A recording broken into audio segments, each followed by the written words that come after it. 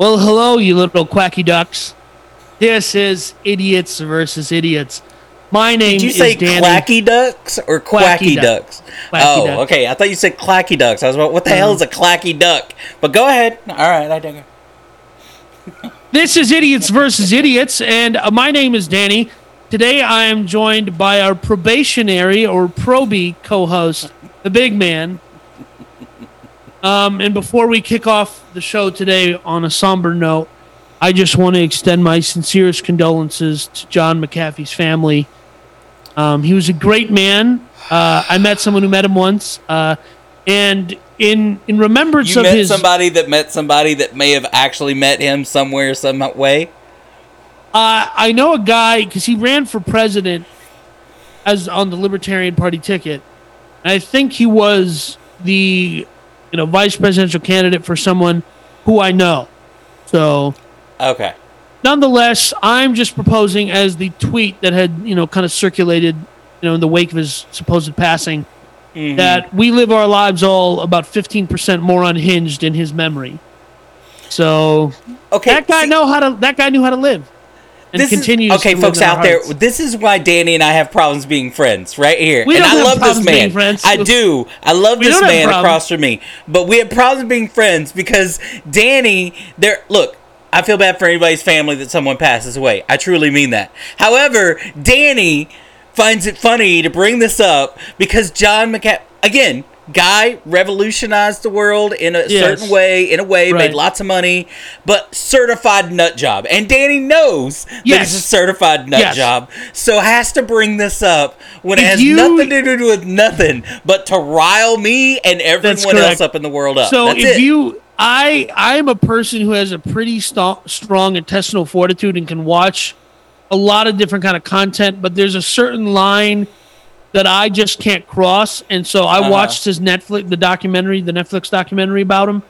I think it's an hour and 45 minutes. And I think I had to fast forward for about an hour through the whole thing. Because it was, Have you seen the conspiracy theory connection between that and the Florida condo that went down? Apparently, a couple months ago, he put out a tweet or something that says, "If anything happens to me, check within the 8th Street in Florida, blah, blah, blah, blah, blah," right? And then the address collapsed. to this condo is like 877 8th Street or whatever. No, and then the condo collapsed in Miami, Yeah, and that's what I'm saying. So everybody's saying this is the condo that he must have been tweeting about right after his death. The condo Danny's more of the conspiracy theorist. I am not a conspiracy theorist. Our stuff today, we can, but I just wanted to say I'm not a conspiracy theorist. I'm a pursuer of the truth. 100% is. And we could just go back and look at John's tweets, but we can't anymore because he got banned from Twitter posthumously, right? He got taken down off of Instagram. I'm just saying, okay. We're not a show that talks about conspiracies and politics. We're not one of those shows. No. We mostly talk about vampires and dinosaurs. But if they own businesses, we talk about them too. Listen, either they're bloodsuckers or they're ancient. So business owners, entrepreneurs, they kind of fit into a couple categories. Before we jump into our stories today, down below in the link in the description, you can grab our deal with Acre Gold. I want to tell you about our sponsor for this first segment of this first story. Timeless and beautifully designed, Acre Gold is guaranteed to retain value in a way that cash rarely does. 2.5 grams is an excellent weight for the first-time gold buyer or a seasoned gold investor to accumulate gold over time. We got the link in the description. And let me tell you something. I was excited when the big man was able to bring this sponsor on because finally he actually did something. he may finally get through that probationary period. Maybe, but, maybe. Yeah, I mean, of course, I have another meeting with Keller Zabel Cohen this week, so we'll see how things go for the big man. But I had a nephew last year. First thing I did, Autumn Gold. Right, that kid has more money than I did when I was 20 now. So It's something that we both believe in. I probably believe in it more than he does, but that's fine. And we're doing this for you. We are bringing this to you because we love you. That's right. Always bring one value. Of us. Yes, that's right. Yeah. So this first story, it really pertains to us in a very specific way because we are the target market in some way, right? So the co-founder of Kayak, if you're unfamiliar with Kayak, used to be called sidestep.com, but effectively it compares travel rates across the different websites. Right. So he created a new app and launched already called Moonbeam. Wait, well, okay, before Danny gets too far into this, I want everybody to adjust their expectations. This is literally an app that when this show comes out will only be a couple of days old. Right. I have gone down the rabbit hole of this app already. I've downloaded the app. I've been online and registered. It has a litany of bugs, issues from a technical standpoint. The idea for the app is what I'd really like to talk about. That's the great idea. I'm just saying this is not one of those that seems like to me that they put out after a whole bunch of pre-testing and a whole bunch of development. This is very clunky right now. It's very, so temper your expectations, but the idea is a great one. So Danny, why don't you tell us about the idea of it since you're so bored over there? Go ahead and tell us the idea. I'm not bored over here. I'm just bored when you're talking. Is that what it is? Anytime you talk, there's a mouse on a wheel in my brain, and he just starts staring off into space. Well, the real information over here versus what you give people. But go ahead. Okay, we'll see who has the real information. Yeah. Huh? Last week, Spotify acquired Pods, which does something somewhat similar. Yes. And basically, the notion here is what Moonbeam is going to do for you is help you find the new podcasts that you would like to listen to based on your search history. And we already know for the women out there, it's just shows about people getting murdered and how did they get murdered. Why you got to pull women or gender or any particular group into this category? Danny will do that, by the way, and it drives me nuts. Look, this is. I'm going to say this, and people aren't going to like it. This is yes, you got Pods, and the way they're doing it, trying to put new podcasts in a Facebook-style, social media-style platform. Yeah, they're called the Discovery platform. They're trying to help you. So let me just break it down for you this way. Hulu, Amazon Prime Video, Netflix, they all do this, and they suggest things or YouTube, they suggest the things that they think you want to see. Now, podcasts, in contrast to that, they never lived on a single platform, right? Right, they're all over the place. A Netflix show really only lived on Netflix. Mm-hmm. A Hulu show or movie only really lived on Hulu. But when, podcasting and the proliferation of podcasting hasn't really been tied to a specific app. Now, we're only now seeing, probably 15 years into the podcasting alpha generation, who said, I don't have information, but really we're only now seeing exclusivity in terms of platform deployment when it comes to podcasts, because Spotify is out here buying up everybody. Call Her Daddy closed a supposedly $60 million 3-year deal after they shed a freaking co-host. But again, they're buying big names, but how does that help the small podcast that's growing or a growing podcast be found? That's Spotify's issue. That's why I don't know unless Spotify changes the way they do things, how long or how far it grows. Look, here's the deal. The easiest way to explain Moonbeam, it's a TikTok ripoff. Right? It's what it is. He literally said it himself. He got the inspiration for this from TikTok. This is not like every other podcast platform in that most of them use crawlers, right? You can use one RSS feed. It finds them, right? Puts it on Apple. We use Anchor.fm, which kind of splices all of our episodes out. But they use crawlers, and they grab your whole episode, and they put it on their platform. Somebody can listen. This is different in that, first of all, my first problem with this, we are not currently on there. Well, that is also that is I do have a problem with that. Okay. So here's the other thing about this discovery platform that I do like. That is maybe not in practice yet, but in theory, they want to empower the creator, right? And we are a small but rapidly growing podcast. We are already a better podcast than Group Chat Pod. We are far more informative, interesting, humorous, irreverent. We got 50% of Indians, but we're doing twice the Indian knowledge. So just saying. Well, look, and when I say TikTok ripoff, the idea behind this is the consumer like you just said, the podcaster the creator, can go in and create clips. Just like TikTok, you create a clip. We're on TikTok. We're up to almost 8,000 subscribers. We've got 10,000 And I don't even likes. understand that at all, man. And I feel like an old person saying I don't understand it, you know? But you can create a clip of a podcast and you promote it saying, hey, I like this portion of this show. And that's how it's TikTok-like. It's not just, hey, you're getting the full episode, here it is, whatever. You, as a consumer, or us, the podcaster, can create these clips and then put them out there, and then they go on that TikTok-like short little clips, forth, and discover new podcasts without having to, A, listen to the entire thing, and B, being subject to what other people like about it, right? People like this particular thing about me making fun of you because you say really stupid things sometimes. I'm a certified genius. I'm a member of Mensa.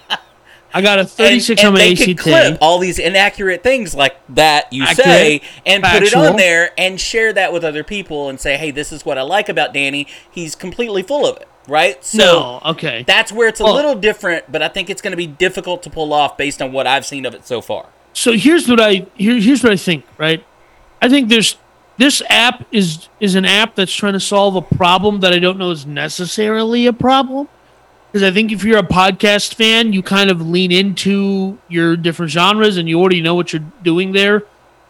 And then if you are, I don't know anybody who's trying to get into podcasting, like who's trying to listen, right? I don't know a person like that. And I know everybody is to know. I think in the content-driven world that we're in and that's creating, I 100% think there is. Look, I would even argue that places like Hulu, Paramount Plus, Netflix, all of these people even still currently have this problem. And the reason I think that is because there's any number of articles that come out every single week. Here's 10 things you haven't seen on Netflix. Because people are wanting a new show on Netflix, but there's so many shows that it's hard for them, even with Netflix as good as it is, for them to find a show like Bridgerton or like whatever that they just finished I don't know watching. what you just said. I don't even know if that's a word. But it's a show on Netflix. Yeah, so what I was trying to say before I was so rudely interrupted by our probationary co-host, the big man, was that I don't think this is a problem. And I think the biggest problem they're trying to solve is trying to put new podcasts or interesting, up-and-coming podcasts in front of the listener. But the biggest problem they're going to have is getting people to care about their app. Right? No, absolutely. And that becomes the first one, because who's going to be the first one to jump on? Podcasters. Exactly. So you have to get, because there's no shortage of people who want to do an interview to help promote themselves to our platform, and we want to promote ourselves. Listen, say whatever you want about Gary V, but he spread his ideas far and wide, and they tend to be more correct than incorrect. And so we're all just doing Gary V, right? I mean, we're all just practicing. We're interviewing people, we're going on their podcast, that kind of thing. So the biggest issue here is not simply getting people to discover our podcast on their chosen platform. Because I don't know, I know family members who have Apple Podcast or who have iPhones, so I send them the Apple Podcast link. They're like, I don't use that. I use Spotify. Then I have, people who have Android phones and they use some app I've never heard of, not Google Podcasts or Anchor or whatever. So there's all that stuff. But then there is, now I got to get people to go to now Moonbeam has to find users in order to get them interested into listening to podcasts. And I'm just saying my view tends to be that if you were kind of a mid-tier adopter of podcasting as a genre, as a thing, because I don't even, like my nieces and nephews are like, so what kind of music did you listen? Like, what music do you listen to? I'm like, well, nothing you've ever heard of, firstly, and secondly, nothing you listen to because I don't speak Korean, and neither do you. So it's weird that you listen to K-pop. Okay, nothing against the Korean people. Race and no, hold on. Nothing against the Korean people. Nothing against the art form. Just saying, I don't get it. Okay, I don't get it's manufactured pop in a language you don't speak. 100%. Okay? These are all 35-year-old men who look 15. So that's also odd. God bless, though. God bless whoever. Like it's really started with J-pop. The Japanese are the really ones who pioneered this manufactured pop art form, and God bless them for doing it. Care, but yeah, I know you don't care. Okay, this is my podcast. You're my probationary co-host that I permit to come on here weekly. Look, I think the reason he brought up TikTok is A, because TikTok is huge right now, right? Yeah. And two, so if they can associate this with the TikTok, I think you do get that small and medium person that may want to start podcasts, and this is a way for them to kind of dip their toe in and get a lot of different types of podcasts in a relatively short amount of time. Right. But they're calling it, so again, you don't know TikTok. TikTok has what's called For You page, meaning these are the people that you like. These are also the people that we think you'll like based on an algorithm, whatever. This is going to be the same way. They're calling it On the Beam, right? Okay. Moonbeam. On the Beam is the For You page of this new app. And they're laying it out in a very similar way. They're using both, again, just like TikTok. They're both using an algorithm to tell you what you think you're going to like based on what you have liked and what you do on the app. And in combination with what you like, right? What you say you like. Curated. Yeah, so exactly. Curated. I have Instagram. Instagram pioneered the For You page, by the way. So I'm familiar with what it is, and no one's allowed to even, because my For You page is just Baywatch. It's not Baywatch, but it's Baywatch. That is really weird and awkward for you to admit that. Look, why wouldn't I admit it? It's factual. There's nothing wrong with it. It's perfectly legal. Actually came out, whenever it actually functions in the next couple of weeks, whenever it actually functions properly, one of the things that I would say it has a leg up already on top of everything else is it already has a function. Baywatch, leg up. The benefit that it has out of the gate is it within the app has the ability to tip the creator. So right out of the gate, you have the ability to, if you come across a 60-second clip of a podcast that you like, you can turn around inside the app, give them $1, give them $5, give them $100 or whatever, right through the app without going to somewhere else, without clicking the link. Like, again, we have set up where you can tip us or monthly subscribe or whatever. It's doing it within the app, and you can do it from the gate, and they're looking to add different things like that as it goes on and rolls out and that kind of stuff. But from the get, you can tip your favorite podcaster without going through a third party. That's huge. And listen, if Moonbeam figures out how to be some sort of podcasting link tree or whatever, what have you, Patreon, whatever. Yeah, if they can combine a half a dozen of their services along with the Discovery feature, because I don't know that the Discovery feature in and of itself is enough to drive people to download the app. Because like I said, my perspective is that their number one problem isn't getting people interested in podcasts, but getting people interested in their dumb app. Not dumb. Right. I don't mean dumb. What I mean is their new app trying to help people discover podcasts. And my other question or thought is, at some point in time, Moonbeam is going to have to figure out how to monetize themselves, and I want to be there. What do you do? You know? Well, first thing they have to fix is our show is not currently discoverable on it. Again, it's 2 days in, but we should have been on day one. That's my first problem. So if you work at Moonbeam out there and you're listening to this episode, get on it. Okay, that's specifically first of all. Fastest growing business news podcast in the world. That's correct. We are not currently claimable on the Moonbeam map. Not only that, we are the largest and the stupidest. I don't know.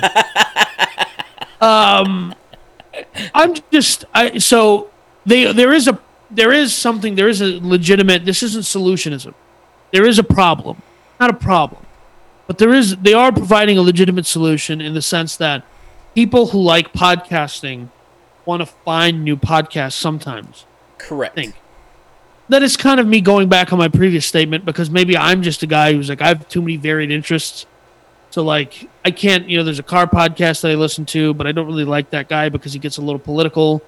And I just wish he wouldn't, because he's stupid. But I want to know about the cars. Then I like the political stuff. It's just too many things. I don't got time for this. If it makes, and look, this is why TikTok exists. This is why TikTok went through the roof.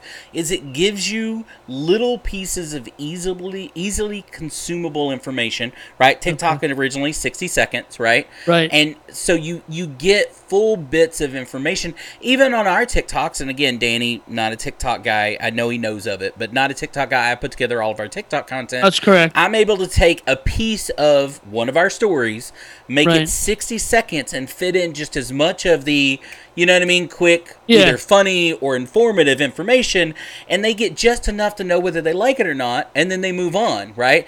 And then they can follow a path to get the full episodes or whatever. I think this, if they market it right, and oh, by the way, of those tipping they're doing right now, the company itself, Moonbeam, is not taking any cut right now. That's for now. Okay, I think it doesn't matter. The point is, it's a benefit, right? But if they market it directly to people, hey, look, if you want to get to know what podcasting is about, as far as consuming that information, if they can sell it to the people out there wanting to either grow their podcast listening or want to get into what is it about, right? Why do so many people like it? If they can target those people, I think it could do well. So do I. And the reason this was on our show list is because I'm excited about this this app's future, right? Mm-hmm. And I see our rise to recognition and our the rocket ship. The reason I included this is because I think this is exciting for us. Absolutely, I think it's exciting. Period. Listen, there is nothing more meta than people who do a business and marketplace news podcast like us, the leaders in the industry, talking about an app that helps you, the podcast listener, discover podcasts, in which we discuss how we're going to be on the platform and get people like you to discover our podcast. It's about podcasting. That is true. It's in Inception. Every way. It's Inception inside of Tenon. So. That's gonna be one of our upcoming this week TikToks right there. That roundabout you just made. Thank you. I'm going to tell everybody about Big Man Gear. Are you ready, the Big Man? I am ready for Big Man Gear always. Go ahead. So Big Man Gear is this guy's idea of a funny merchandise brand, and even though he is a probationary co-host here, and he is very close to losing his seat, I do allow him to talk. I do allow him to bring on his sponsor. It is his idea of every corny dad joke and meme on a T-shirt, and they are actually kind of they're okay. They're pretty good. I'm just saying we're two sponsors in. I'm responsible for both of them. You've already admitted on camera. Who's really in charge here? That's all I'm saying. Our former lead-in was one of mine. Nonetheless, you can go to bigmangear.com. It'll send you to Amazon Prime, and you can order them Amazon Prime, because who doesn't need a shirt that informs the viewing public that you get your business news from these two people?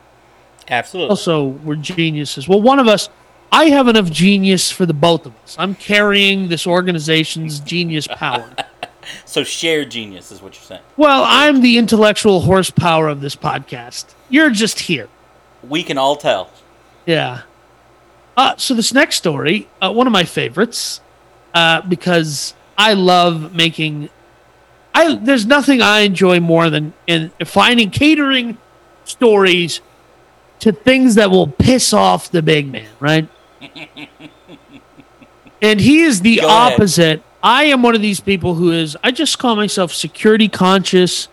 And, I have a sense. Conspiracy theorist. No. Everybody's out to get me. That's incorrect. They all want everything. Go ahead. I just have a sense of awareness about the world that we live in, that there are actors, and I don't mean like, Hollywood actors. I just mean people whose behavior is intentioned on they're harmful actors in our society, and if you can do something to thwart their activities or prevent them from harming you, good on you, right? And there is a limit, and I'm a reasonable person. There's a limit. The best thing we can all do, the greatest way to encrypt communication is not to communicate whatsoever. Never talk to anyone ever. But Amazon Web Services, right? But we can't do that. So not realistic, but yes, very true. So I have actually used this app as opposed to the last time we talked about an encrypted app was Wire. And it continues to blow my mind how many encrypted apps for chat messaging there are. Well, this is one of the first big ones out there, right? I mean, it was before WhatsApp. I mean, it was before all these before other ones Signal, out there. For Signal. Sure. Yeah, so it was one of the first ones out there, and like a lot of firsts, look, this has the same problem in growth that WhatsApp has. We've talked about this the last month or so with some of these Wire, being acquired. Is they never found a audience because of the pay, right? However, they find it on the enterprise side, right? Right. Department of Justice still uses this app today, right? Because of its encryption and that kind of stuff. And look, Amazon is just an AWS, right? Amazon Web Services. Because Amazon is not really who is acquiring this app. It's AWS. It's AWS. So what's fascinating about this is most people don't know what AWS is, but they absolutely have an app on their phone that without AWS doesn't exist. Correct. So why this is interesting is this app is super important because it was one of the first big, as I distinctly recall somebody who needed help with a specific thing, and he was like, hey, do you have Wicker? I was like, what is that? He's like, well, it's an encrypted chat app. I was like, well, I have this other one. He's like, just click this, download it, and find me. I was like, okay. And then he proceeded to ask me a question for which I can't even repeat, nor did I have an answer at the time. But what's unfortunate is this is an important app. Encryption is important to your privacy and your freedom. But this app didn't have enough traction to survive on its own and had to get acquired by, El Diablo. Well, okay, but look, the different sides. Look, this app, which I appreciate in that, one, it was a pioneer, but two, it combined two types of what I would call encryption. One's really encryption, the other's just a benefit.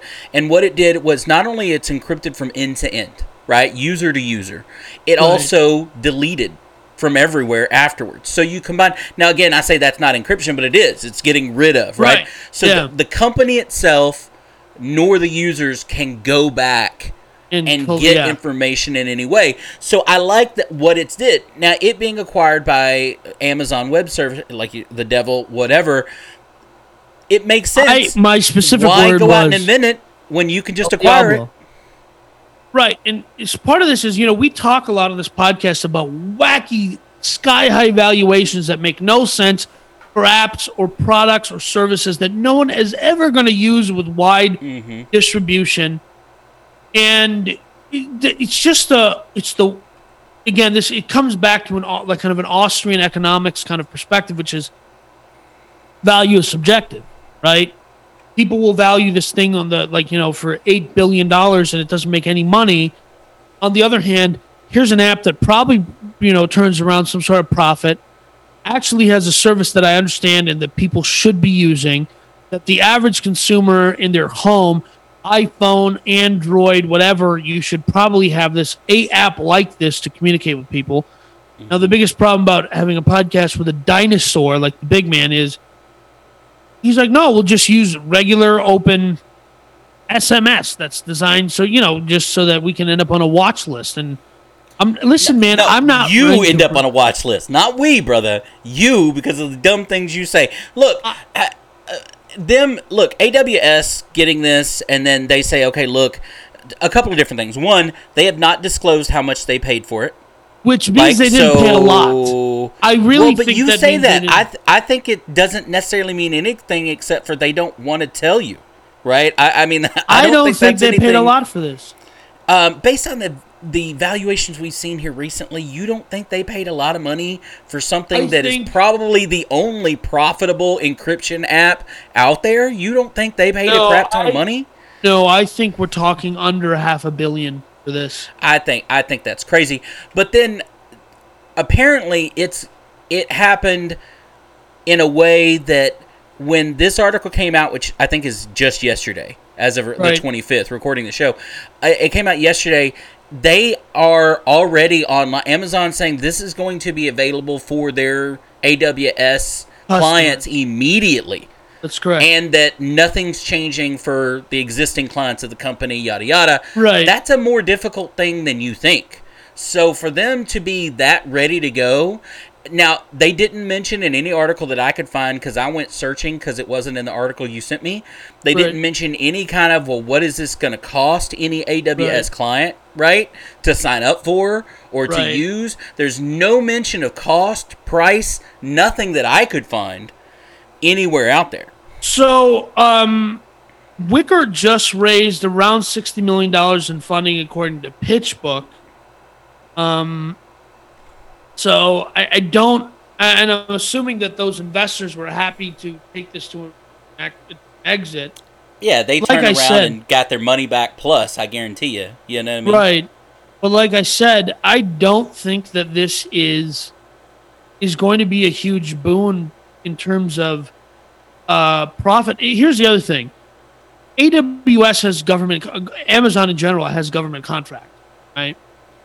And I think that this is just them playing nice with their existing partners. Well, but government contracts come in slices, right? Like, just because you have a government contract doesn't mean you're eligible for all government contracts. That's correct. This could just as easily been an acquisition not only of this business, but of those contracts. Like, all those DoD contracts roll right over, and now all of a sudden Amazon has a communications government contract as well with any other that they may currently have, right? And because once they go through the effort of getting the what would otherwise be referred to as, like, they have a clearance or what have you, once they go through that difficult process of being able to make themselves eligible for government contracts, which is why I think that this is defined as AWS is acquiring this, not Amazon, because they want to separate themselves. Yeah, because the AWS, first of all, is the most profitable part of Amazon's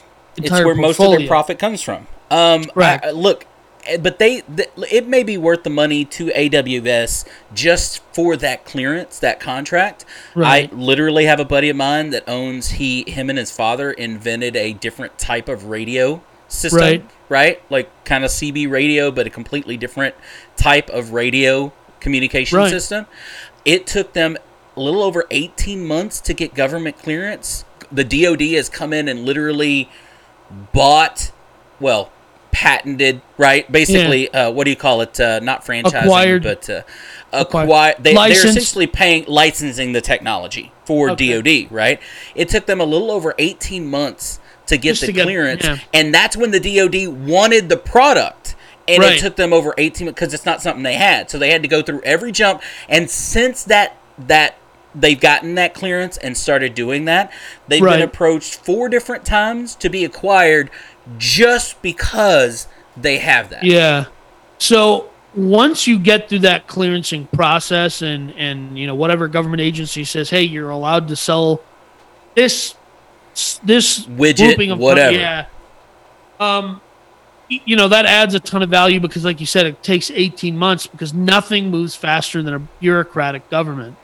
Mm-hmm. So but the reason I continue to find stories about encrypted messaging fascinating or interesting or pertinent to our listeners is I want to know why you people aren't using any of these apps. Because why is there no It's that simple. Why is there no consumer demand? I would happily pay a small fee for an encrypted app that isn't interested, because if I'm paying them, then they're not interested in selling my data, right? And then they're right. So Mark Cuban came out with Dust several years ago. I still have a Dust account. I talked to a couple people on there. But I'm just saying, my curiosity is, Why are there not more people who are paranoid enough to be using this kind of thing?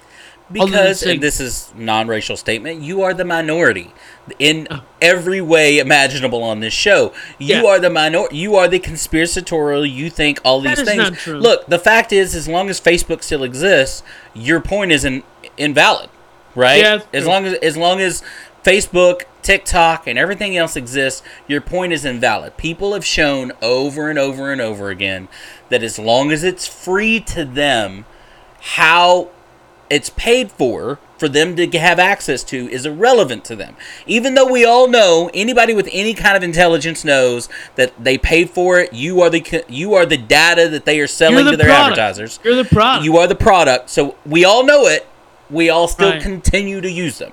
So until that changes, it won't. And I don't know that it ever will, because for it to change, it will take some kind of, we've talked about this before, they'll take some kind of governmental interference, essentially giving you ownership of your own data. There's been a couple of different bills proposed in different ways that says, okay, social media apps are going to in some way have to compensate customers for their data that they're collecting. Again, none of it has gotten very far, but that would be the only way I would see out, is forcing, not relying on people to do it, but doing it for them in some way. Correct. Okay. That's the only way I would see that forward. Anyway, I think that brings us to a natural conclusion of that encryption never going to be widely used story that Danny keeps punching me in the face with. Well, here's the thing. You can say whatever you want. A week after week, month after month, this show continues to have stories about encrypted chat. So, just saying. I don't think we're going to run out of encrypted. We're going to have to relook at the intern that's in charge of accruing these stories.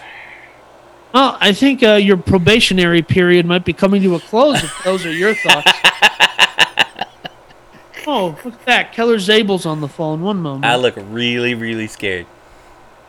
I want to tell you about my new website, workinghomestuff.com.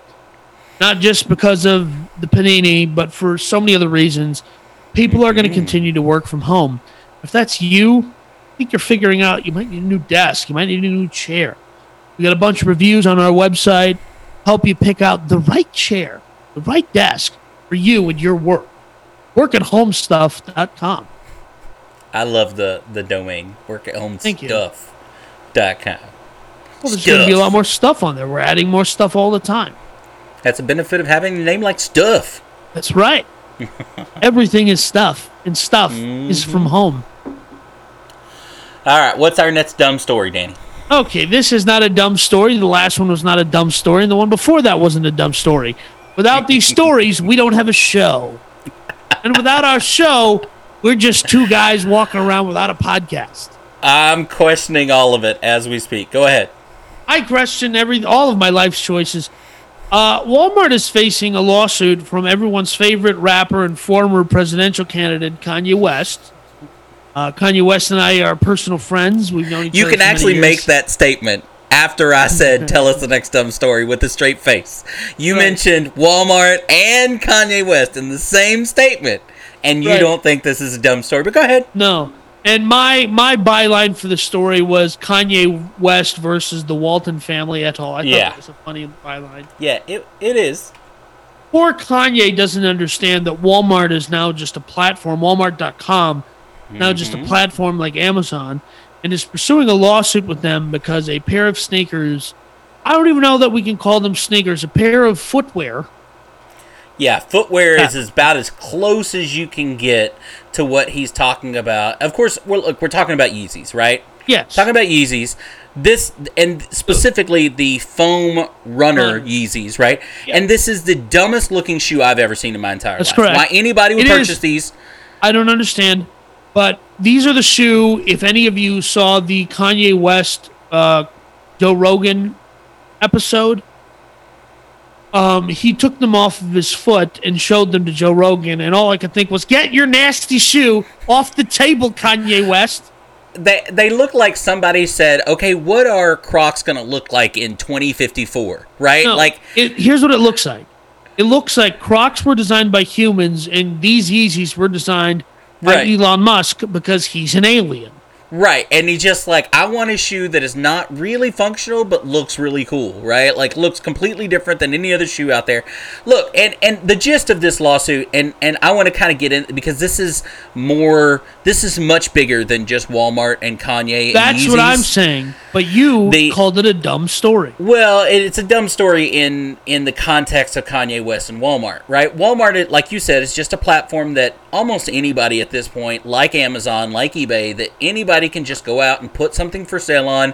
Walmart doesn't give a crap as long as they get their cut until somebody brings up a problem, right? And we now live in a world, a copycat world, where, look, if you take any popular trend, and look, this isn't going to stop here recently just with this, you take any popular almost anything, and there is a Chinese manufacturer, which a lot of these are coming from Chinese manufacturers in the first place, that copycats it, builds up an inventory, and then just ships it, creates a dummy corporation, which, guess what? This, what is it? Dayful, whatever the name of the... Dayful, they're called. Dayful, okay. Dayful, which is the company that Walmart's already came out clean. Look, we got nothing to do with this. And as of today, which is the day after the filing, you can no longer find these on Walmart.com. Right? They're gone as of today. Gone. But here's the point. I actually went and looked, and it's not easy, right? You can't just put in Dayful, because Dayful is only available on Walmart.com. These weren't the only shoes that they're selling. You can find other Dayful shoes. And what they do is they make these knockoffs, these whatever, that made probably in the same factory. They ship them under, put them under a different name, and then sell as many as they can. And then when the lawsuit comes up, if it ever comes up, they just close the company because it's a shell company. In this case, I had to go all the way back. I literally had to go all the way back to the government filing. Okay, this is the dummy corp is called Tianjin Jinhongji Technology Company. Okay, LLC. Look at you. It's a shell corp. Look at you actually pronouncing this right. The address is in Tianjin, China. It's a LLC that was created literally in May. This is a dummy corp that they put a name on so that they could sell these among other shoes, sell as many as they can as fast as they can, and if a problem arises, they just, this is nowhere. What are you going to do? What is Walmart going to do? What is Kanye going to do? So here's what is interesting about the entire sneaker culture and what has happened. Stephon Marbury, who was a basketball player in the United States, and came out with a line of sneakers at the discount store, Stephen Barry's. He said that his Starbury sneakers were manufactured in the exact same factory that Nike manufactured Jordans in. And he said, we use most of the same materials, but they're $15 or whatever the heck they were. Who remembers? But what has happened throughout the last 15 years of the rise of China becoming the world's factory, is that initially designs were sent off to China along with here's how you build the machines that build the thing. Over time, they've developed their own ecosystem and they're able to knock stuff off pretty well. I know that, the Swiss, to get I'm an avid watch collector, a horophile, to get the Swiss made stamp, your watch has to be 51% made or assembled in Switzerland. Okay. So it is finished 49% in China. All the parts are, and it's put together. Manufactured, blah, blah, blah, yeah. They strip it down, they send all the parts to Switzerland, and then they put it back together. See, that in itself, I have a problem with. And I get, like made in America or whatever, there's these whole percentages or whatever. Right. To me, it's misleading, right? Like that, in my case, Switzerland, if it's not 99% made in Swiss, then it shouldn't be able to be called made in Swiss. If it's not 99% made in America, it should be able to have the type made in America. Now, I get it, but... I got into an argument about this once with a friend who's like, well, I bought a Chevy truck because I wanted to buy something American. And I was like, well, open the door. Let's look at the tag. Made in Mexico. Now open up the door of a Tundra and you look at the tag. Made in San Antonio, Texas. That's right, baby. That's why you can't find one for less than $50,000 right now. Right. Well, that's why I drive a Tundra. People ask me all the time, "Didn't you want an American truck?" I'm like, "That's the most American truck I've ever owned in my life." It literally and I'm a Chevy guy, a GMC guy since I was little. That's the most American-made truck I've ever had in my entire life. It's a Toyota Tundra. But that's my point is so people don't. In this case, you had. And I don't know why Crocs hasn't filed a lawsuit against Kanye West. It's their technology. Right. He just made it look a little... The imprint, the foam imprint is all that's different. Everything else is exactly a Croc. So I don't know why they... And now he partnered with Adidas. Adidas is technically making them for him, right? So they're making them in Adidas factories. So part of this... I wanted to discuss, which was... The United States and America is starting to realize the true cost of low-cost manufacturing in China, which is American intellectual property, which, I hate to put... I'm not a collectivist, so I hate to put us all in the same boat, but we are developing things at a scale that maybe other places are not, but we effectively have no control over our intellectual property because we don't have any control over our manufacturing supply chain because... For a lot of different reasons. So the predicament we're seeing is, and here's the thing, Dayful isn't going to sell these on Walmart.com anymore. But Playful or Glayful or some company that's just the exact... All of that, they already built... when this is all died down. Right. You're going to go on Wish.com and you can already buy these, right? For $13. You can buy these same knockoffs from this same people on... eBay, on a bunch of different websites still today. They're not on Walmart.com, but like you said, on something else. And look, they've already probably through Walmart sold and shipped God knows how many of these. And you're right, because they manufacture, like I said, these in bulk at such a low cost that even if they have to throw away half the inventory, they shipped it to America, the American shell company gets shut down, and they have to just destroy the rest of them, they've made millions and millions of dollars. That's correct.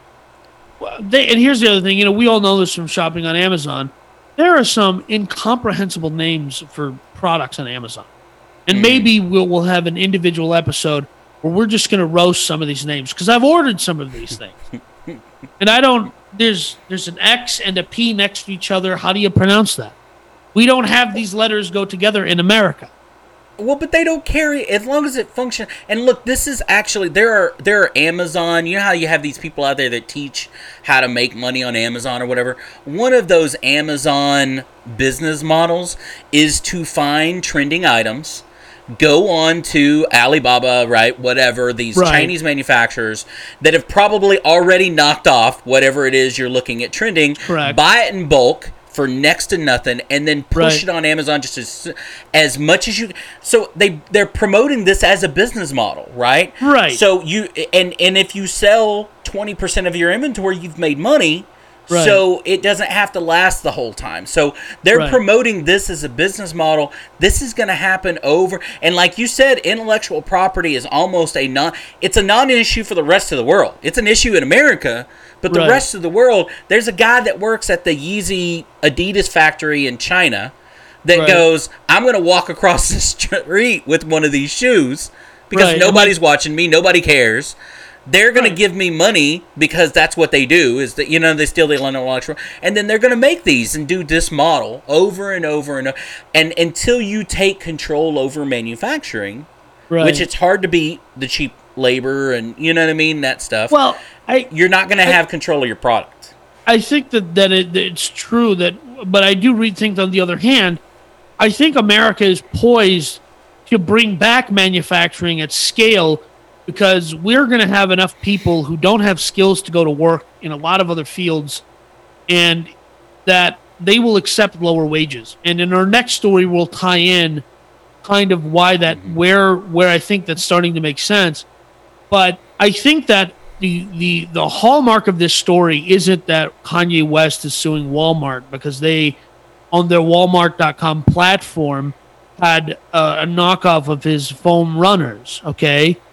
And by the way, I'm an avid wearer of Adidas sneakers, refuse to wear Yeezys. I like Yeezy. I like Kanye West. See, that's surprising to me. I would definitely... Danny, for those of you out there watching, Danny is that guy that likes certain shoes. He likes certain cars. He, very into shoes specifically. He's one of those sneakerhead kind of guys. I used to be, but when I got into watches, I was like, I got to pick one hobby. Well, but again, you're just that kind of, like certain things or whatever. So it made sense to me that you put this on there because Yeezys, there is an argument. And again, I'm all for people making money however they want to make money. There is a second and a third market for stuff like Yeezys, right? For people buy them for $100 or a couple of $100, whatever they buy them for from the showroom floor. There's a secondary market that pays hundreds of dollars. And a third market that in some cases pays thousands of dollars. And so, like, the first run of the 350s, and there was the other one that was kind of looked like a boot. The market, they were into the thousands, and Kanye himself repeatedly said that he forced Amazon or Adidas into a deal where there was going to be enough supply that there wouldn't be a secondary market. That you could just go buy a pair for $100 or whatever. But Adidas at first constricted the market and made, and forced that secondary market. His goal was not to have a Jordan-style secondary market. And the collaboration he initially did with Nike, those shoes sell for thousands. There was a pair of fresh Red Octobers that went up on Walmart.com about 5 years ago. They were $6,000. Well, and that's what I'm saying. Whether he intended or not, some markets are what it is. Right? Right. And if somebody's willing to give you $5,000 for a pair of Jordans that have been worn 4 times by 3 different people, right? Then that's what they're willing to pay. Well, Good on you. They were brand new. They were called brand new, but they were the Kanye West Red Octobers, the Yeezy Red Octobers. Yeah. Good on you. Make money how you can. But I was afraid you wanted to talk about this story from a Kanye West Yeezy standpoint instead of how it actually applies to the world at large. No, and this is not something that's going away. I think you're going to see more and more of this, which is, guess what? We live in a world of buyer beware. We try to continue to tell people. When you purchase in a store, go into Walmart, the standing store, or go into Kohl's or Target, wherever you go to shop for something. Just because you're in store is no longer safe. Buyer beware. You need to know that off-brand toy that you're picking up, whatever it may be, could have anything in it. Could have been made anywhere. Could have been whatever. So I was just traveling a little bit and I wanted to buy something for my nephew. And I was like, you know what? I did this a while ago. I was traveling internationally and I was like, I wanted to buy this tchotchke. And I was like, I have internet access here. I go on the Wi-Fi. I look this thing up on Amazon. It's 50% off. I ordered it from the airport. It got there before I got home. Right? I was like, why am I buying anything? So, that whole concept to me was like it's gone. But anytime I go to buy anything now, I'm like, wait, if I can just get this on Amazon or somewhere else where I can return it. But, but listen, I think that, in closing the story out, I think we have to remember one thing. Be a little wackier because it worked out for Kanye West. It's worked out for a lot of companies, apparently, including this one out of Tianjin, China. Yeah. But I did want to there's one thing I did want to say is that because, I neglected to say this earlier, but because we have so much of our supply chain, including the design side, we have to, in partnering with Chinese manufacturing, they have to kind of understand how to design things or what have you. We have effectively built supply chain for a foreign nation, which now kind of understands, screw intellectual property. We can knock off a Yeezy sneaker that is so close to it carries the spirit of the Yeezy sneaker, but isn't a Yeezy sneaker, right? And there's no court in the world that would say, well, that's a Yeezy sneaker. It'll just say that's like that year of Hyundai Sonata where it got really good, where the front of it looked like it was from a Mazda and the back of it looked like it was from a Honda. It's like, well, there's not a court that's going to say that's a knockoff because it's to me. Look, this is to me feels like an old-fashioned money laundering scam, right? Okay. Like I'm going to create these knockoffs because I know the Americans will buy them. And all of that money is going where? Perfectly clean. Back to China. Right? It feels like a mobster... money you know what I mean? Like money laundering. I'm not saying it is. I'm just saying when you put it in that light. Like I'm gonna do something really cheap because it's popular. I'm gonna send it over to the Americans. I know the Americans are gonna buy it because it's $25 instead of $100, right? And it looks very similar. And nobody that looks at it too much is gonna, you know what I mean? No, and all Americans want something that's cool, right? You know what I mean? Popular and whatever. And then all that money ends up back in China. The American money ends up back in China where it all started. It feels like a mob scam, laundering kind of thing. That's all I'm saying. To quote the former something or other of the United States, China. I want to tell you people specifically, about Up Yours Club, because Up Yours... Why's it got to be you people, Danny? Why's it got to be correct. You people? The very exclusive Up Yours Club is free to join right now for anyone who simply just wants to get on our email list or give us a one-time donation or an ongoing donation. We really are huge fans of money. Give us your money. Also, you can go to upyoursclub.com. Like I said, join for free by giving us something as simple as your email address. Mm-hmm. You know why I like drinking out of a cup? What's that? Well, first of all, up yours for asking. And second, you don't know what's in here. That's correct. I don't know what's in there, but it's probably water. I'm not saying. Go ahead. What's our last story for the day? This last story comes to us from the big man himself.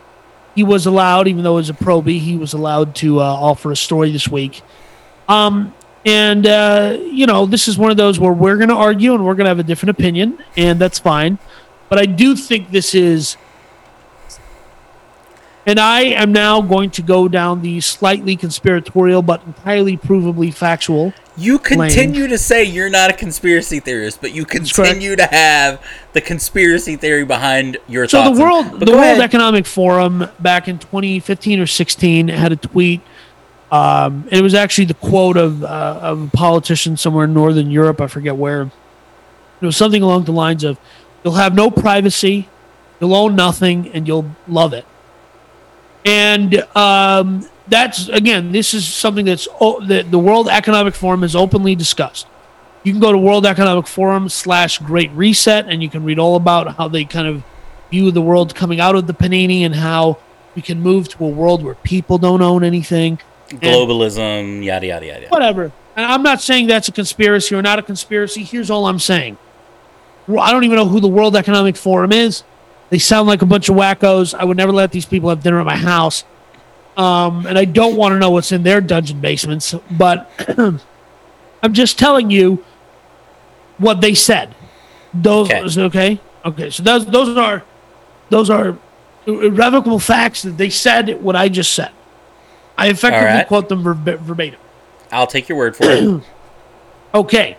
Now, there is a small community. Not a small community, but a sizable community. 222 houses outside of Phoenix, about 20 miles outside of Phoenix, where the rent starts at $1,400, and the entire community is designed to never be owned by an individual. The entire community is designed to be renter first.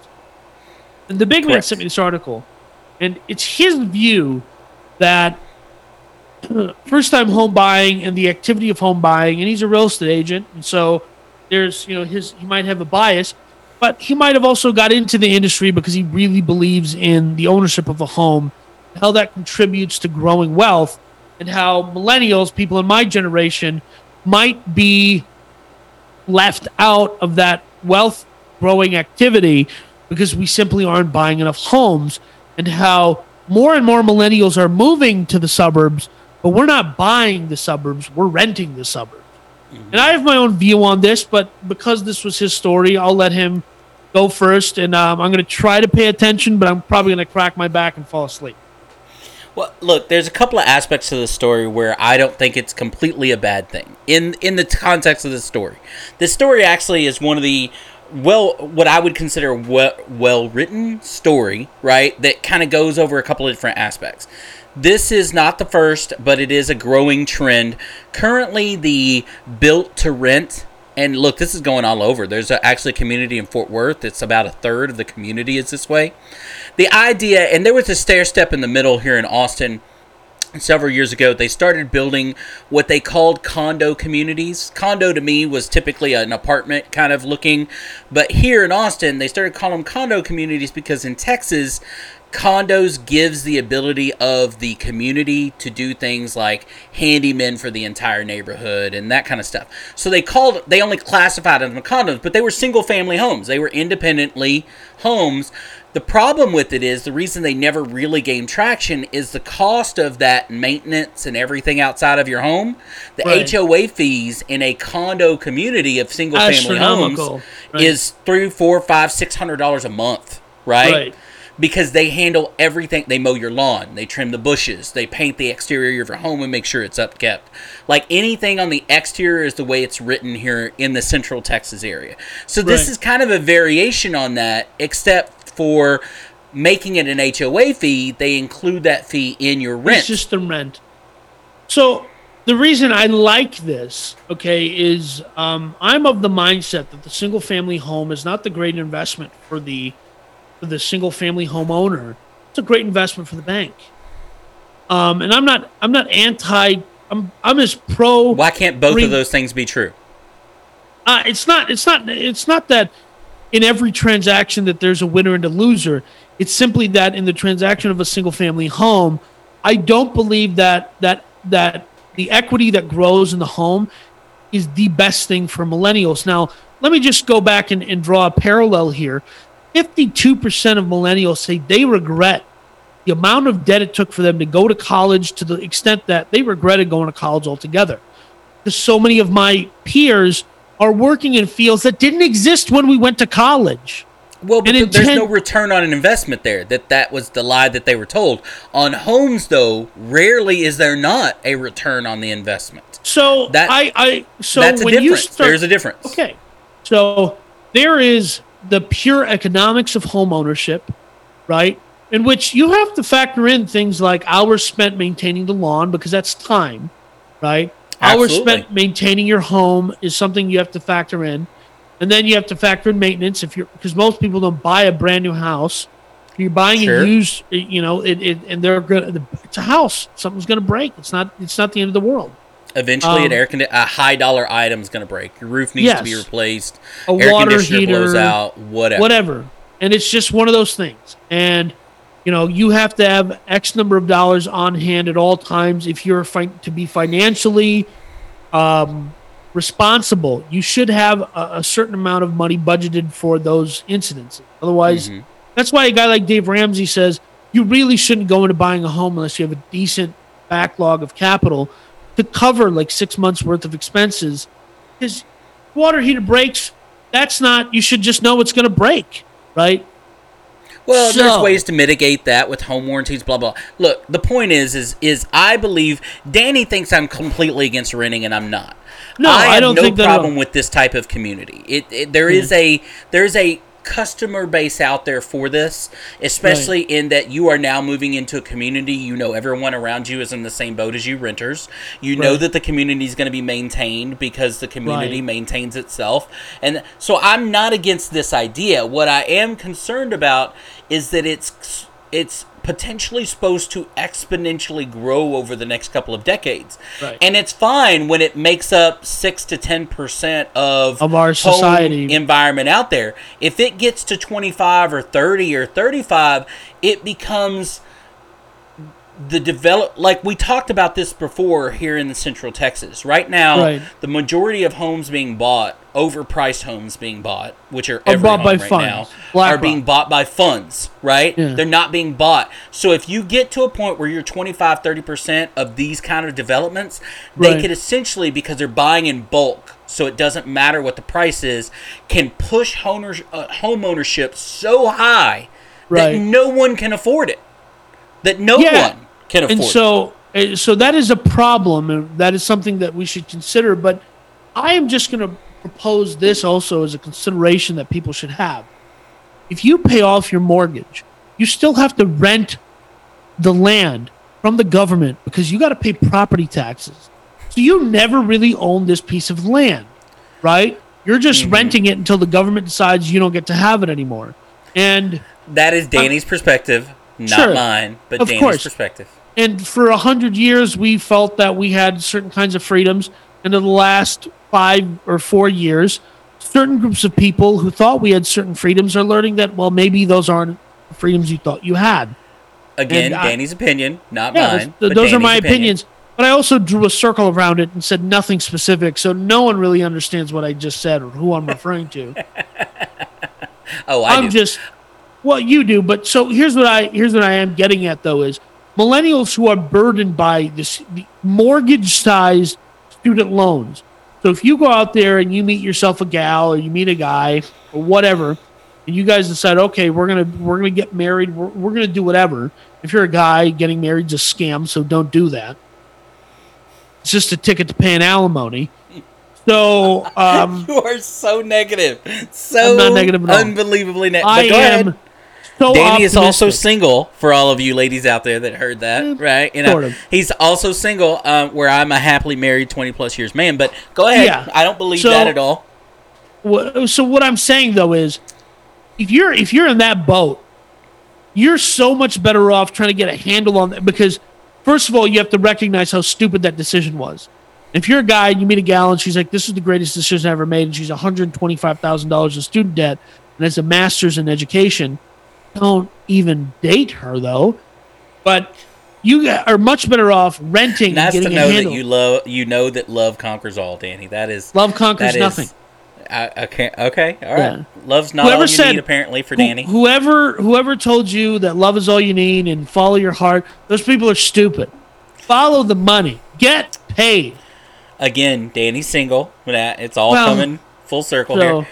Yeah. But what I'm getting at, though, is if you're, and this was true in 2019, but it's not true today, but it was true in 2019, which is that if you live in Austin, Texas, and a company in Phoenix or your company says if you want to relocate to Phoenix, there's an extra $20,000 or $30,000 in it for you per year, go.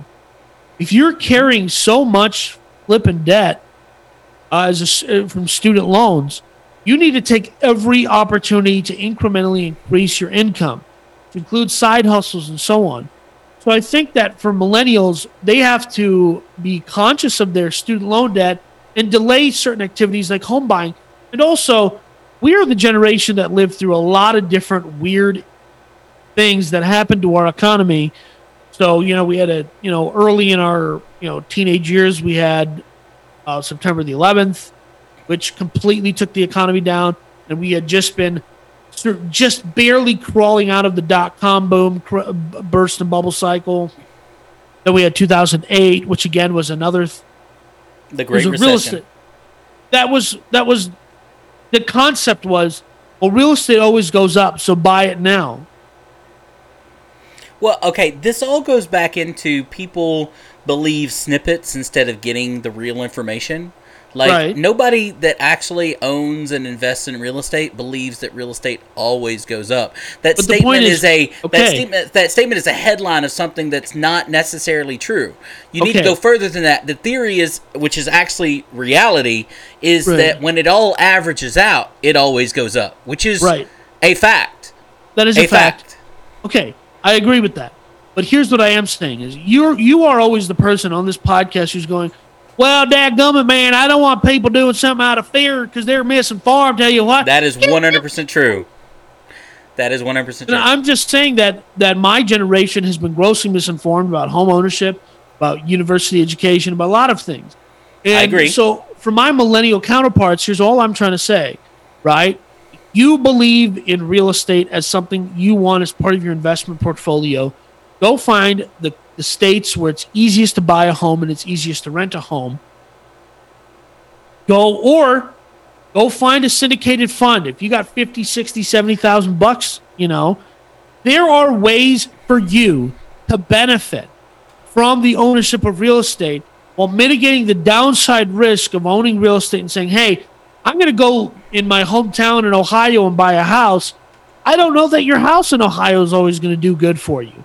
It's a place so rent where you live live where you can rent, or rent where you live, and buy where you can rent. That is my motto. There are different ways. We've all heard, and look, the things that coming out of, as Danny likes to say, the panini. I think one of the things that I hope we get out of this last 18 months is that geography is less important than any of us thought was, right? If you can move to Podunk, Ohio and make more money, go make more money, right? Where the cost of living's lower and make more money. But there are also other ways to invest. Like you said, there are funds out there that have been popular the last couple of years. They've never made it quite to mainstream. There's several websites out there where you can, it's very popular to, and it's part of the whole, fintech crowdfunding, but crowdfunding for real estate. What's that called? So there's two different groups. There's two different types here. You have your syndicated real estate investing funds, and those have different requirements. And if you're just getting started in your career, you may not meet the requirements for some of those, because you kind of need to be a syndicate. You need to be a approved investor, certified investor, something like that. Yeah. You have to forget what the phrase is and stuff like that. Yeah. But you also have REITs, which are real estate investment trusts, and those are also great. I have some of my money in a couple different REITs. None of them are sponsors, so I'm not going to shout out any of their names. But they're called e-REITs, electronic REITs, to kind of let them crowdfund. Those kind of REITs and stuff are constantly changing. There are crowdfunding types of places where you can buy, instead of buying a rental property, buy a piece of a rental property. Now, traditionally, the most popular ones have been commercial, right, to do that with, but you're gaining more and more as you're seeing single-family rentals go up and that ownership go up like that. You can go out and you can invest where you buy a slice of this kind of community like this. Right. And so, and let me just throw this in there as well, for people's consideration. If you're buying a home that's a townhouse, where I used to live in Minnesota, townhomes were a very popular type of thing. Minnesota has basements, but townhomes never had basements. There were just 2 floors like we would have in Texas. And, you buy the townhouse, and then you're in an HOA. You're paying them a couple $100 a month. And then you're not allowed to do anything to this house. The exterior has to say exactly how they want it. You do whatever you want inside. Very little, though. Things outside. Very little. The HOA has to approve what you do inside. You can change the floors, but you can't move walls, because these are structural walls shared with a neighbor. So you're paying property taxes, you're paying HOAs. These 2 things never go away. You can pay the property off, but you still got to pay these 2 things. And you can't do anything you want there, right? Again, and if you like to argue sometimes about what should be versus what is. No, I'm saying here's what I'm saying. Case. So I'm saying that's the situation. And for a lot of first-time home buyers, going into a situation where they can buy their first house, it's going to be in a situation where there's a restrictive HOA. Your exhaust is too loud on your car. You had too many girls over at your house, and they had too many cocktails, so they're out barfing on the lawn, whatever it is. These aren't scenarios that have happened to me. I'm just saying, one time I repeatedly said, "Hey, Anna, don't back your car into my car." What did Anna do? Put her car in reverse, boom, hit my car. I specifically said, "Don't hit my car." And she did it. Danny is one of those people that is automatically angry about every worst-case scenario. The fact is 99% of the time, those worst-case scenarios don't happen. Let me just explain something, okay? Go ahead. If I personally am in a situation where I have little to no control over the direction of a property that I technically own, I have all the liability of ownership, but very few of the freedoms that come with ownership. So my family owns a home. They decide we're putting up a shed in the backyard. I'm parking my Chevelle in the front yard. There's little to nothing my neighbors can do, from stopping me from doing that. They can say, "Don't do that." They Which can call is why the police. HOAs exist. So you don't park your broken down Chevelle in your front yard. Okay, so if I'm in a scenario where I have to put a down payment down, I got to pay HOA fees. I'm paying the property taxes. I have all the liabilities of ownership, none of the freedoms of ownership. I'm telling you that if you kind of look at that scenario and you're logical, not emotional, okay? I don't care. Your girlfriend's parents say you should own a home because that's the only way to gain wealth. Those ding-dongs got their daughter to get a master's degree in public education, and they're going to saddle you with that debt later, okay? They don't do math. They're stupid boomers. Don't listen to them. I don't know that the value proposition of ownership is truly there in that scenario. Whereas if I can go rent for $1,500 a month, every maintenance issue that comes along is somebody else's problem, and painting and maintenance and all that other stuff is somebody else's issue. And it's a lock and leave community, right? I can just lock the door. I can take off to the Caribbean for 2 months, whatever that is. Absolutely. I think there is a value proposition there where you concentrate that money that you save to own a home, and you put it funnel into other investments, and you're assuming that happens. That's the problem. We just talked about on this podcast where people won't pay $2 to have their data, which is the most valuable asset you have. Right. They won't pay $2 a month to protect that data, and you think anyone is renting and saving. So you realize how small of a percentage that is? That's correct. So I'm just saying, if you're in the category of, girlfriend, boyfriend, whatever, or husband, wife, and you guys are looking at that first time home and you have $60,000, $70,000 or $50,000, whatever that is saved up, you're going to go buy that first house. In so many cities in the United States of America, even if it's more expensive to rent based on a monthly cost or whatever, this is something that I just want you to consider, which is I got to pay for all the maintenance. I got to do all this stuff. I got to pay the HOA. I can't do anything I want to this house, right? So all of the freedom that used to come with home ownership, I don't have. I got to keep paying the taxes. Okay, I live in an HOA. You were so far off on your ideals of how those things work. But all right, okay. The fact is, the scenario that you paint, that you can rent, be nimble. Hold on, that you can rent and be nimble and stuff like that. All of those have value, 100%. And in that finite scenario that you paint, that someone is going to rent, be nimble so they can travel the world and whatever, and save money, right? You've got a point. That is not reality. That is the 0.001% of people out there. The fact is, statistically speaking, a person that rents typically rents because they can't own, even though it's also a statistical fact that 90% of people that rent wish they could own. There is that 10% that, no, I rent because I like to move around and whatever. Right. 90% of people want to own. They're only renting because they have to for whatever reasons it may be. Right. So you're talking about a perfect world that does not exist. Okay. I mean, it's such an infinitesimally small amount of people that are renting that also are saving. Right. That it's infinitesimal. Your argument doesn't hold water. No, my argument holds water. It is possible and people can do it. The fact is they're choosing not to. Okay. They're choosing not to. It is reality. And here's what I am saying. There is, for a lot of, and listen, 10 years ago or 15 years ago, if you told me that there would be people buying up used school buses and living in them anywhere in the country as a situation that is somewhat normalized and has some sort of legs, that would be wacky to me, okay? But there are those people. And if you've ever met those people, they stink. Get a shower. Live in a place where you can bathe. But they are those people. But that's my point. You cannot bet. Okay, if we were making a bet right now on this podcast, a $10,000 bet or a $1 bet, it doesn't matter. We're making a $10,000 bet and saying that 10 years from now, the people that rented from 2021 to 2031, right? People that just bought into your mentality of, okay, I've got the student loan debt, I'm just going to rent for the next 10 years and then reevaluate or whatever. But I'm telling you right now, you need to save, you need to invest over that 10 years because you're not buying, you're renting.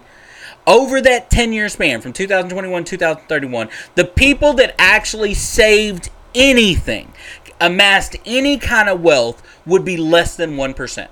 Okay, so I hear what you're saying, and all I want to do is, I'm just using that example that there are schoolies out there, people who buy school buses, convert them into tiny homes, and live in them. There's people, there's grown men that like My Little Pony and they call them bronies. That doesn't make it it's not the rule. It's the exception. There's too much soy in the American diet, and that completely explains bronyism. But, I mean, wishing for something to happen doesn't make it I'm not wishing anything. What I'm simply saying is I am proposing something to my peers and saying, stop listening to your dumb boomer parents or your dumb you're not getting an girlfriend's argument from me parents. on that. Okay, so let me just really clarify what I'm trying to say. Stop listening to other people. Take a moment to consider for yourself what makes sense, and then just do that. Because there are people who shed the consequences of home ownership and renting, and they're driving around in a bus. And let me tell you something. That is stupid. That is the dumbest thing. But I'm just saying, considering that, let's say you were working in Ohio, but you can now go work in Miami. Absolutely. Right? Why not? And so what I'm trying to aim at here is, if you just say it's all hopeless, I'll never be able to own a home, that's stupid. I'm not saying that. I know you're not saying that. I know you're not saying that. But what I'm saying is, be that group of people that say, hey, we don't have to fork over interest to the bank. We don't have to fork over HOAs to a homeowners association. Mm-hmm. And we don't have to, we can send that money to a place where we're investing it, because those are also those are things your parents, your boomer parents, say, well, the house goes up in value. Yeah, but I paid taxes on the house when I go to sell. They didn't even have access to these kind of things in their world, right? There were what I'm saying is group real estate trusts and things like that that they could invest in. They didn't have the alternatives. And look, and here's where, and Danny and I, obviously we have different opinions on things, but sometimes, and I'll give this to Danny, I wish the world that Danny wishes existed, I wish it did. Because my curse is I only see things as what is. So the what-if world doesn't exist to me. Hold on. I see the world for the way it is, okay? But I understand. You do not. No, hold on. I'm an advocate of, listen, I'm a hardcore realist, but I also understand one thing, that there have been leaps made in short amount of time, but we live through those leaps, so we don't see them happening. We just experience them, right? The fact that when I was a kid and my teacher said, you're never going to be walking around with your calculator, so you should be able to do this math problem on a sheet of paper. Up yours, Mrs. Lindstrom. I got a freaking calculator. I'll just put the quadratic equation into Google and it'll do it for me. So and you keep talking about millennials, your people, like a millennial. You talk about millennials like a millennial. Like, I hate them. So, oh my God, you lived through the Great Recession where there was internet and Wi-Fi and everything else. You're talking to Generation X, Bubba. You're talking about the generation that's been through more economic issues turmoil than any generation in American history. Right, okay. We were there without parents. It's why they call us latchkey kids. We were there before cell phones. We were there before the internet. We had to deal with not having money before poor people had Wi-Fi. I know. I understand what you're saying, okay? But what I'm also saying is your generation had different advantages, right? Which were what? Like, excuse me? You're talking about the generation that couldn't go to college anyway. It wasn't an option. To go and get the student loans to pay. There wasn't an option for us. If you wanted to go to college, okay, you could go work in the summer and pay for the semester, 2 semesters by working in the summer. Sure. Okay. If a kid wants to go work in the summer right now, a Zoomer, and he's going to go make $12 or $15 an hour if he's lucky, okay, working at Chick-fil-A, he's not going to cover not just a semester. He ain't going to cover the first quarter of a semester. He's not covering nothing. I don't want to get into the because here's the reality. I don't like either side, boomers or millennials. I don't like anybody. Issues, all right. Okay, I don't like anybody. Are just sitting over here watching it like it's I don't like any generation. I don't like any sort of collectivist attitude that puts people into a group. So you were born at this time, so therefore you must be like this. But I'm just saying, as just based on publicly available data, here were the opportunities that were for that one group had available to them, that the other group didn't. No, I agree. So I'm just saying that, we're seeing a rise in more renters, and for a guy who's mostly rented, never really owned anything in terms of real estate, well, sort of, a couple investment properties, but nothing now. My view has been, and my view is always, I have money saved right now to this day that I'm going to I have to use it to buy a house. I don't know that it's the logical choice. And it may not be for you. All I'm advocating here for is don't force yourself to be like everyone else to make somebody who loves you happy. Okay? I agree. Don't go buy a house because your mom or somebody said, well, you should buy a house. They don't know anything. Right? You have more opportunities. You can How about evaluate the people you're listening to, because they might. Well, okay. That your parents might be the ones that actually do know what they're talking about. They might love you, but they don't They don't know that you can take that $30,000 and stick it into an Etsy business and turn that into $2,000 or $3,000 of side income every month, pay off your student loans in 5 years instead of 15, and then be free, and then have a little more economic freedom. And that's all I'm only bringing this up because we're toward the end of the conclusion of this story, because I've already agreed with you twice, and so the world's coming into an end. But I'm bringing this up. I'm actually really curious why you didn't pick a story this week that was the guy that bought $20 worth of a cryptocurrency that woke up the next morning as a trillionaire. He can't cash out anything, but... I didn't pick that story because I don't have the patience to deal with you talking about how blockchain and crypto are. But he's a trillionaire, Danny. Anyway, the point is... So take investment advice from Danny, because don't take any investment he advice knows from what me. he's talking about. Fine. I just want to conclude the show. Can I wrap it up now? No, I get you, man. Listen. I just want to say one thing. This last week we had Prime Day. It was actually celebrated on 2 days.